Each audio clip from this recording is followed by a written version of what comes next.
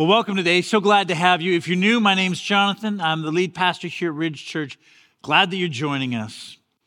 This guy has been in the news a fair bit lately. His autobiography, Spare, sold 3.2 million copies in the first week. I mean, it smashed records everywhere around the world. And it's the story of him growing up in the royal family and the hardships and the challenges that he faced. And it turns out that it wasn't that easy for him. I mean, his mother died at a young age. He lived in the shadow of his brother. He was mocked by his family for being the spare. He was followed everywhere by the paparazzi, written up in tabloids, and even his tours of military duty in Afghanistan, his life was in danger because of the reporting of the press. It was not easy. In fact, he calls the royal family toxic. And with the exception of his wife and his mother and himself, he basically trashes everybody. I mean, his brother and his sister-in-law, his father and his stepmother, Queen Elizabeth, the royal court, the press, his friends, the military. I mean, you name it, he just goes after all of them.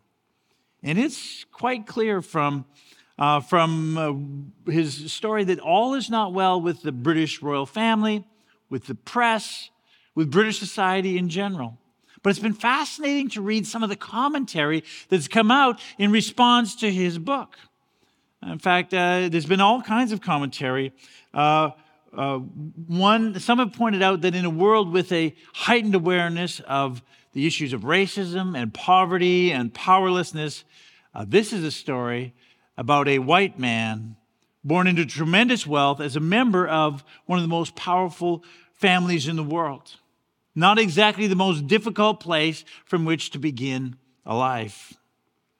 Others have pointed out his intense hatred for the media and the unwanted exposure it's brought to his family and the invasion of his privacy that he hates so much, and yet say, but look, he wrote a tell-all book. He's doing a Netflix docuseries. He's doing all this media. It seems a little disconnected. And others have pointed out that the book itself, when he describes his own wild side, his alcohol abuse, his dabbling with drugs, physically bullying some of his bodyguards, wearing a Nazi costume, using racial slurs with a Pakistani friend of his sexual promiscuity. When he describes all of those things, he argues that he is not to blame for his behavior. It's not him, it's his circumstances. It's the institution that hasn't allowed him to be his real self, and therefore, he's not to blame. That's fascinating because, see, the picture that develops is that there are sort of these two groups. There's him and his wife and his mother who really are basically good. I mean, they may have a few flaws. They may have done the odd thing that probably wasn't exactly right, but those things are understandable and forgivable given the circumstances. But then there's the other group. Everyone else in the world, the royal family, the press, all the individuals who basically are not good. And there's a very clear line between sort of us and them.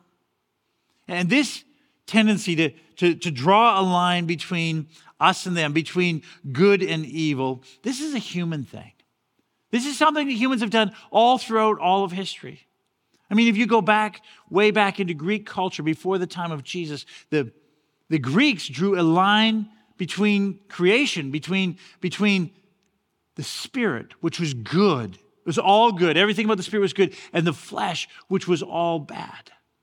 And that kind of thinking, that dichotomy, spirit good, flesh bad, seeped into Christian thinking, even though it's not a biblical concept at all, so that sometimes Christians think, well, anything to do with the body is bad, and everything to do with the spirit is good.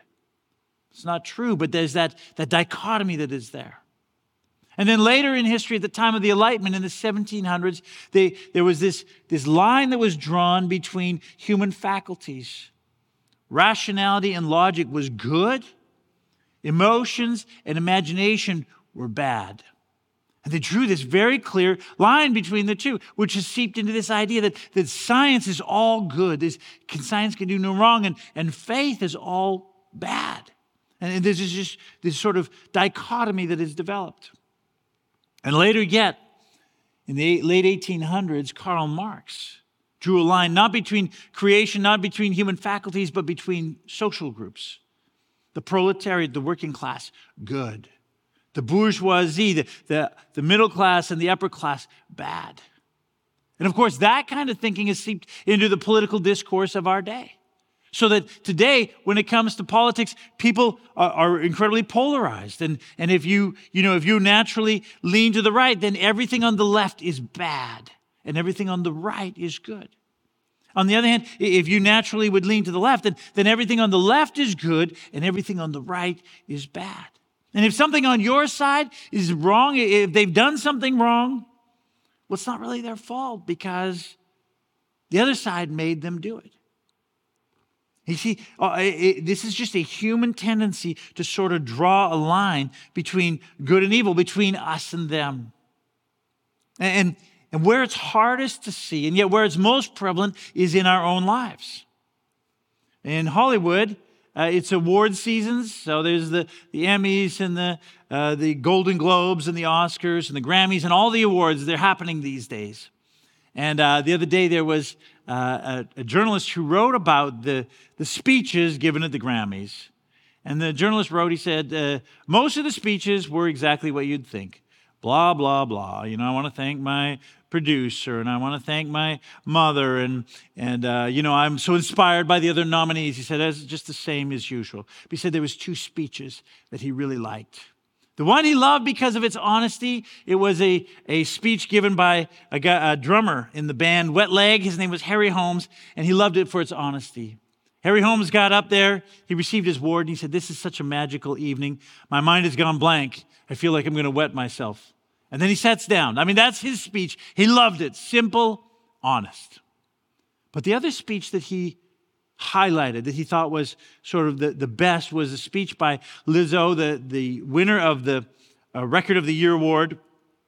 She dedicated her award to Prince, and she spoke about the importance of making positive music. And then she said this: in a world that is a lot of darkness and a lot of scary stuff, I'd like to believe that not only can people do good, but we just are good.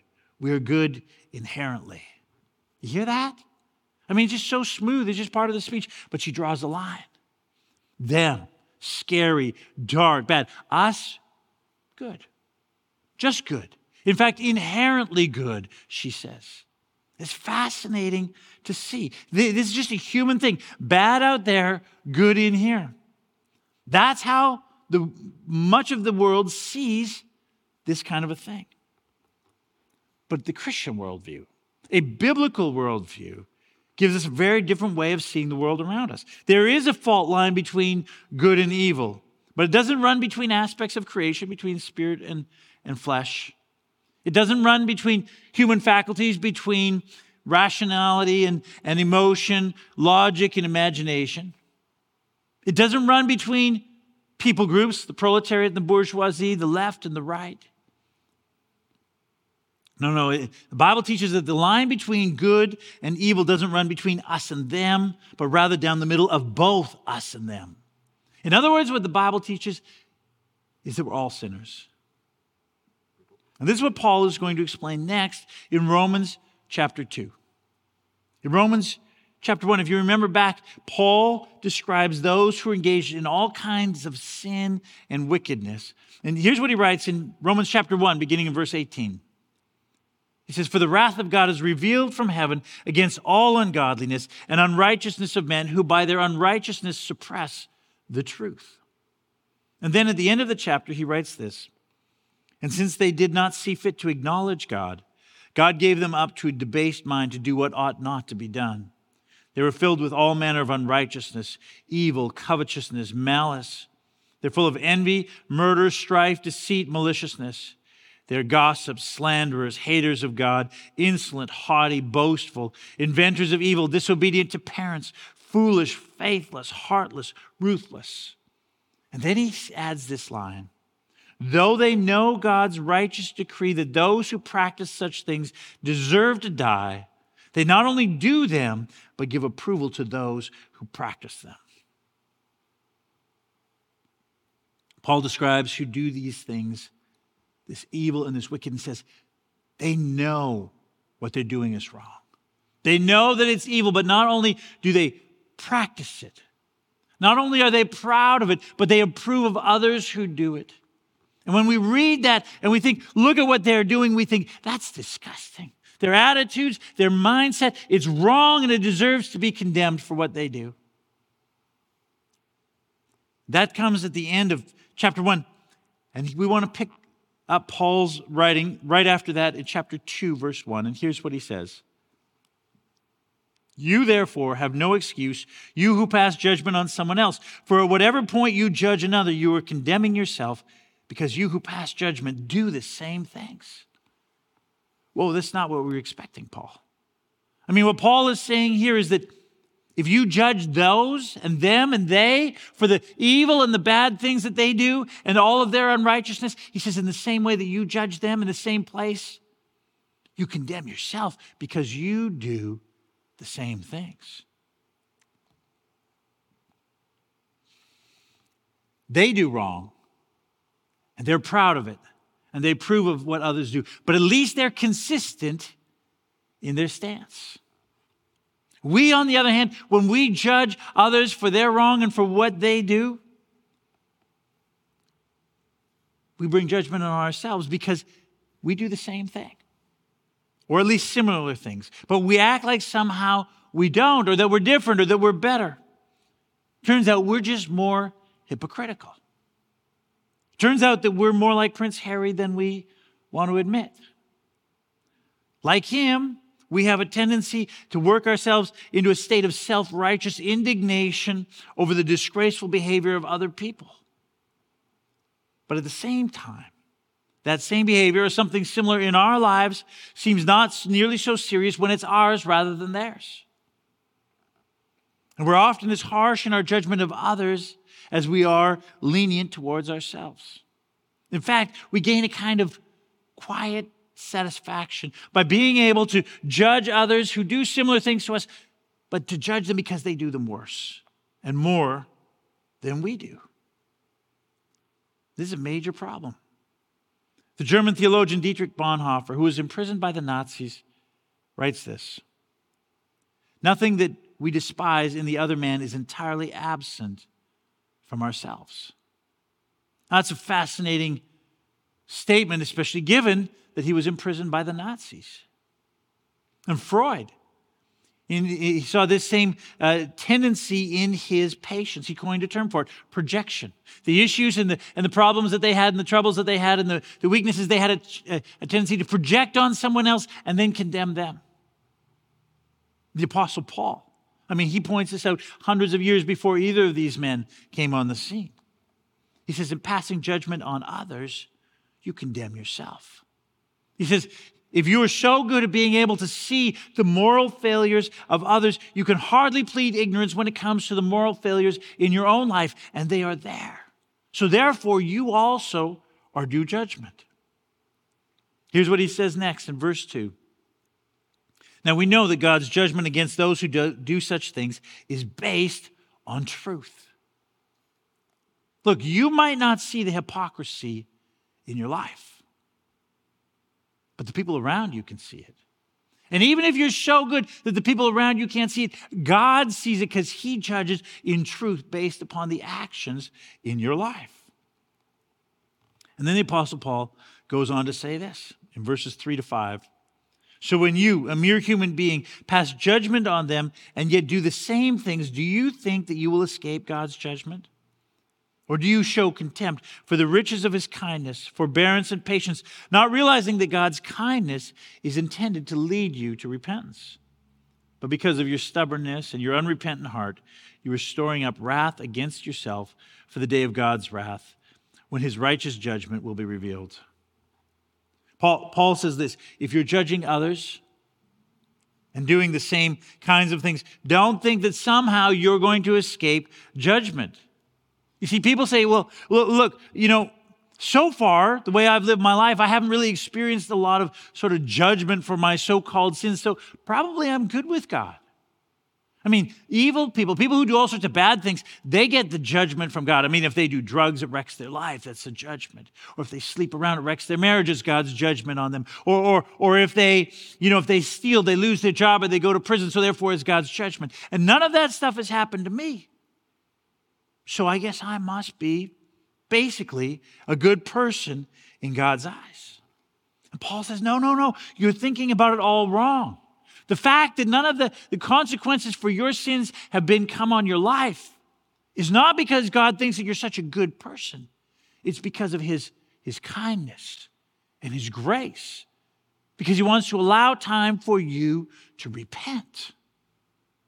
But if you scorn that, if you think that, oh no, therefore I'm good, I don't have to worry, what you're actually doing is storing up for yourself. Literally, the word that he uses is like gathering a treasure, only you're gathering up and collecting for yourself the wrath and the judgment of God, all for one day, the day of judgment when you stand before God. And that is a dumb idea.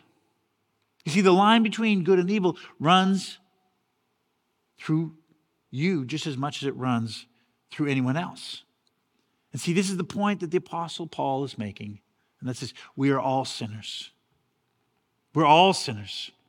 Often people say, well, I don't know if there is a God, but if there is, and I stand before him on Judgment Day and he says, why should I let you into heaven? They'll say, well, I was basically a good person.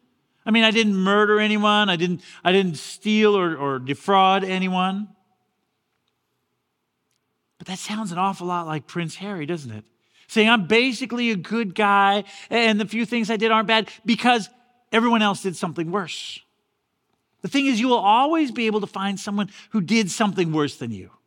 I mean, if you stole some money, you could find someone who's stolen millions of dollars. If you harm someone, you could find someone who's murdered. But if you murdered someone, well, you can find someone who is a mass murderer. And if you're a mass murderer, you can find Hitler. I mean, there's always someone worse that you can point to. But that doesn't mean you haven't done the same types of things. Only that you cover up your sin and excuse it by pointing to someone worse than you. And it isn't just people who don't believe in God. I mean, the same is true for Christians, even more so. That there is, especially for Christians, a built-in tendency to think that somehow we are better than others because, we don't practice such evil things. We're not proud of it, and we don't approve of people who do. So, clearly, we are better than them. But when we think that way, we become simply self-righteous, which makes us pretty much the same as Prince Harry again, doesn't it? We also have our faults and our sins. We should be aware of our human capacity for self-deception, not only in our emotions, but in our reasoning and our logic. And we should be aware of the tendency of all human beings to suppress the truth in our own favor. Are you aware of the hypocrisy in your life? I mean, can you see it? Chances are the people around you can see it.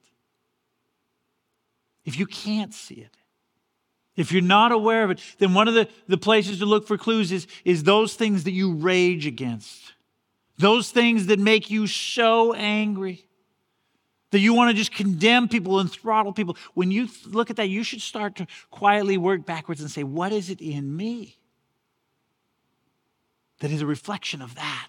Well, where is it that that's a picture of the sin and the hypocrisy in my own life? Because you see, we're all sinners. No one is good. Not good as in the just perfect in our ways.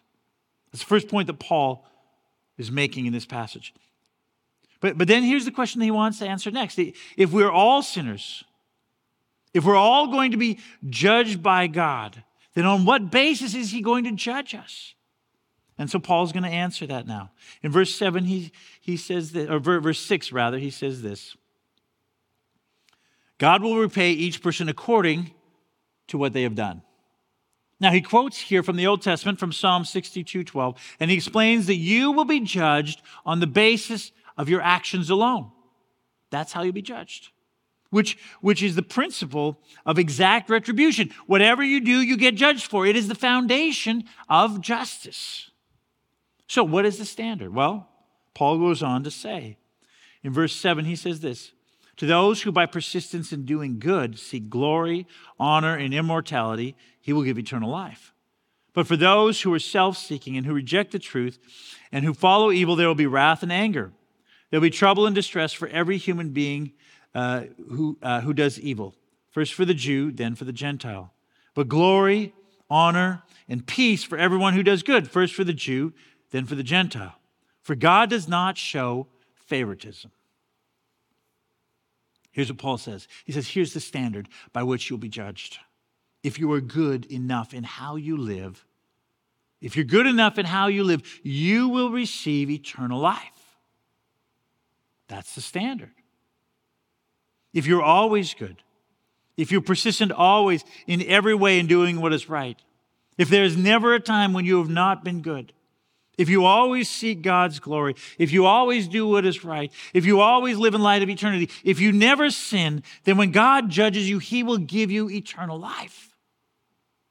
That's the standard. But as Paul has pointed out, no one, not you, not me, not Prince Harry, not Mother Teresa, not even the Apostle Paul himself has lived that way. But if someone did, if they could, then they would be given eternal life. That's the standard of judgment for everybody, and that would be just. On the other hand, if you haven't lived that way, if you've ever been self-seeking, even in the good that you have done, if there's been behind that a motive to advance your own self, if you've ever rejected the truth, if you've ever done something in opposition to God's will, then you are due judgment because it's wrong. And therefore you deserve punishment. You see, if we're not careful how we think about these things, then we can begin to think that God is unfair. I mean, people will say, well, it's not fair that just because I'm not perfect, that God would judge me. I mean, can't he see that I'm a good person? I didn't murder or kill anyone. But you see, that argument only works in your favor. Imagine that one day, for instance, that you and your family went out to run some errands. Your whole family left the house. You're running around town. And while you're gone, your neighbor went into his garage, got out a jerry can filled with gas, walked down the street to your house, splashed the gas on the side of your house, lit a match, threw it on there, and watched as your house and everything that you owned burned to the ground. And then later, when he was arrested and brought before the judge, his lawyer says, well, I know that he burned their house to the ground, but Your Honor, you have to understand that they weren't home. So no one was hurt. So it's not that big a deal. And then he would go on and say, plus, Your Honor, my client is a good man. I mean, he runs a successful business in town. He employs all kinds of people so that they can feed their families. He treats his employees good. They all like him. In fact, my client, he coaches Little League Baseball. And all his other neighbors love him. They think he's a wonderful guy. He puts on barbecues all the time. And plus, he's not part of a drug cartel. He's not selling drugs to little kids. He didn't murder anyone. He didn't steal from people. He's really just a good guy who made a mistake. So you shouldn't punish him. You should reward him. Now, if the judge agreed with him, I mean, you would go ballistic, wouldn't you? I mean, you would scream and rage against the injustice of it all. Because what he did was wrong, and it must be punished. He should be based on the same basis as everyone else, on the basis of his actions, because that's the foundation of justice. See, justice demands that there's an impartial standard of right and wrong, regardless of who someone is. They can't just say, well, I'm a good guy. It doesn't work that way. And Paul says this is how God operates. He doesn't let people off just because they've been mostly good. That would be unjust. That would be wrong. Instead, God is utterly impartial when it comes to judgment. There is no us who are basically good and should be let off easy, and them who are basically evil and should be condemned. I mean, the standard is the same for everyone, no matter who you are. Second point that Paul makes. But then that raises another question. Well, okay, Paul, I get that, but what about people who have never heard about God's laws? What about people who have never heard about the Bible? I mean, is it fair that they're judged by God based upon the fact that they've never heard? It's a good question. And so Paul says, yeah, let's answer that question as well. Here's what he says next in verse 12. All who sin apart from the law will also perish apart from the law. And all who sin under the law will also be judged under the law. Now, in Paul's day, remember, the law referred to the Old Testament, to the law of God. So it's kind of like him saying, look, in our day, it'd be like all who sin, having known what the Bible teaches, will be judged under what they know from what the Bible teaches. But all who sin not knowing what the Bible teaches will be judged on the basis of not knowing what the Bible teaches. And so here's what he talks. First of all, for those who know the Bible. In verse 13, he says this. For it is not those who hear the law, those who know the Bible, who are righteous in God's sight, but it is those who obey the law who will be declared righteous. Paul says, look, it doesn't matter if you have the Bible. I mean, it doesn't matter if you know the Bible inside and out, if you can quote memory verses, if you can articulate the gospel with perfect clarity. It doesn't matter if you know the finer points of Calvinistic or Arminian theology and can debate them all day long. It doesn't matter what you know. The judgment is based on how you act. If you know all the Bible, but don't act according to it, then you're going to be, that doesn't help you. You'll be judged according to your actions if you know the Bible. But then for those who don't know the Bible, who've never heard of it, of God's law, here's what Paul says about them in verse 14 and 15. Indeed, when Gentiles, in this case those who didn't know the law, who do not have the law, do by nature things required by the law, they are a law for themselves, even though they do not have the law. They show that the requirements of the law are written on their hearts, their consciences also bearing witness, and their thoughts sometimes accusing them, and at other times even defending them. So here's what Paul says. He says, those who don't have the law, those who don't have the Bible, nevertheless have a moral conscience that guides their actions and by which they will be judged. See, it's not the written law of God before them on a piece of paper, but rather it's the moral law of God written in their hearts. It's kind of like this. You know, sometimes Nuala and I invite people over for dinner in an evening, and sometimes because it's a busy day, Nuala has to run out and buy some last minute, stuff for when people come over.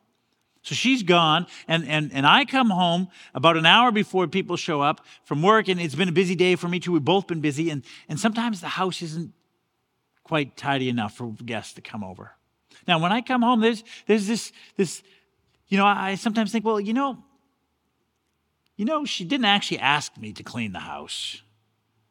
I check my phone. She's like, she didn't text me saying that I should clean the house. So technically, if I just put my feet up for the next hour and relax, I should be good.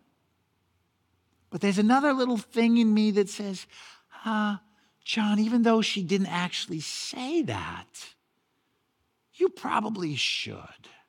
Because it's the right thing to do. And because if you don't, when our guests leave, you will have a conversation with your wife that you probably don't want to have. And you will rightly receive some of the wrath of your wife. And some of you are saying, well, John, your wife shouldn't have to tell you these things. And to that I would say, you're right. I mean, that's the very point that the Apostle Paul is making when it comes to the moral law of God. Even if someone doesn't have the moral law of God spoken to them or texted to them or written in black and white on a piece of paper before them, because God has written it on their hearts, they just know what right and wrong is. Their conscience guides them around that, which means, Paul points out, that sometimes they do really good things, beautiful things, awesome things, the kind of things that just please God to no end. In fact, often they do better things than Christians. I mean, they're wonderful things that they do. Paul does not deny that at all. But on the flip side, when they sin, when they do things that are wrong, even though they don't have the law of God written before them. Their conscience warns them and then ultimately condemns them for what they're doing, which means that even though they don't know the Bible, they're still liable for their actions before God. And this is Paul's point now. Christian or not, everyone is liable for their actions before God. It doesn't matter who you are.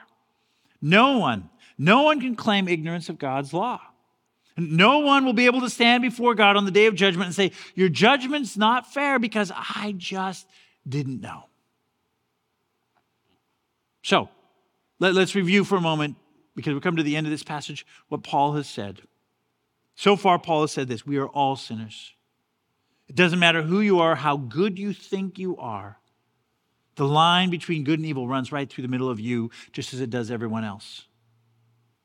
Secondly, he said God's standard for judgment is impartial.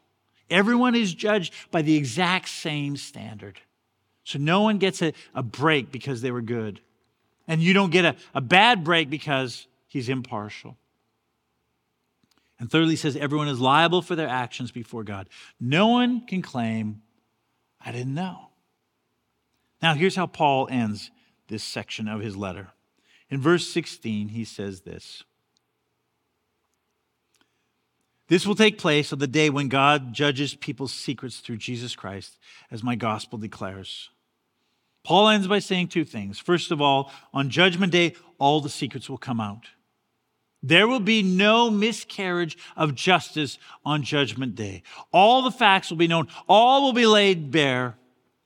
Everything will be truly seen for what it is. And on that day, no one will be able to charge God as being unfair or unjust.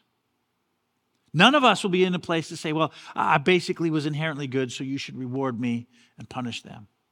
And none of us will be able to say, well, the standard you applied to them is different than the standard you applied to me. It's not fair. And none of us will be in a place to say, well, I just didn't know. No one. I mean, not even the greatest heroes of the Bible. In fact, in a culture where saying sorry is almost impossible, or I was wrong, not only for politicians, but in workplaces and in families, in the midst of this kind of a culture, the Bible, again, seems intent to go out of its way to present even the greatest heroes of the faith as this sort of rogues gallery of people who lie and steal and commit adultery and covet and hate and kill and find 1,001 different ways to not love the Lord their God with all their hearts and souls and minds and strength. I mean, Abraham was a coward and he betrayed his wife. And Moses was presumptuous and struck the rock. And David was an adulterer and a manipulator. And Peter is impulsive and arrogant and denies his own Savior in his time of greatest need. And Paul, the Apostle Paul, the one who writes these very words, was a murderer. He tortured Christians and put them to death simply because of their faith in Jesus. And these are the leaders of the faith. These are the heroes. No other religion, no other ideology is so fastidious, so careful to systematically point out the real, concrete, serious flaws of the leaders. Because a biblical worldview teaches this truth, that the line between good and evil runs through everyone, all of us, even the greatest of us. The only exception is Jesus Christ. He alone meets the standard of moral perfection, which means that he alone has the right to judge our sins. And this is the other point that Paul makes in this last verse. Jesus will do the judging, which is terrifying if you think about it, which means that we are doomed. But because Jesus is without sin, because he is without sin, it also means that he alone can be the substitute in our place when it comes to the wrath and punishment of God. He alone can and did pay the price for our sins through his death on the cross when he absorbed that wrath that was due to you and me.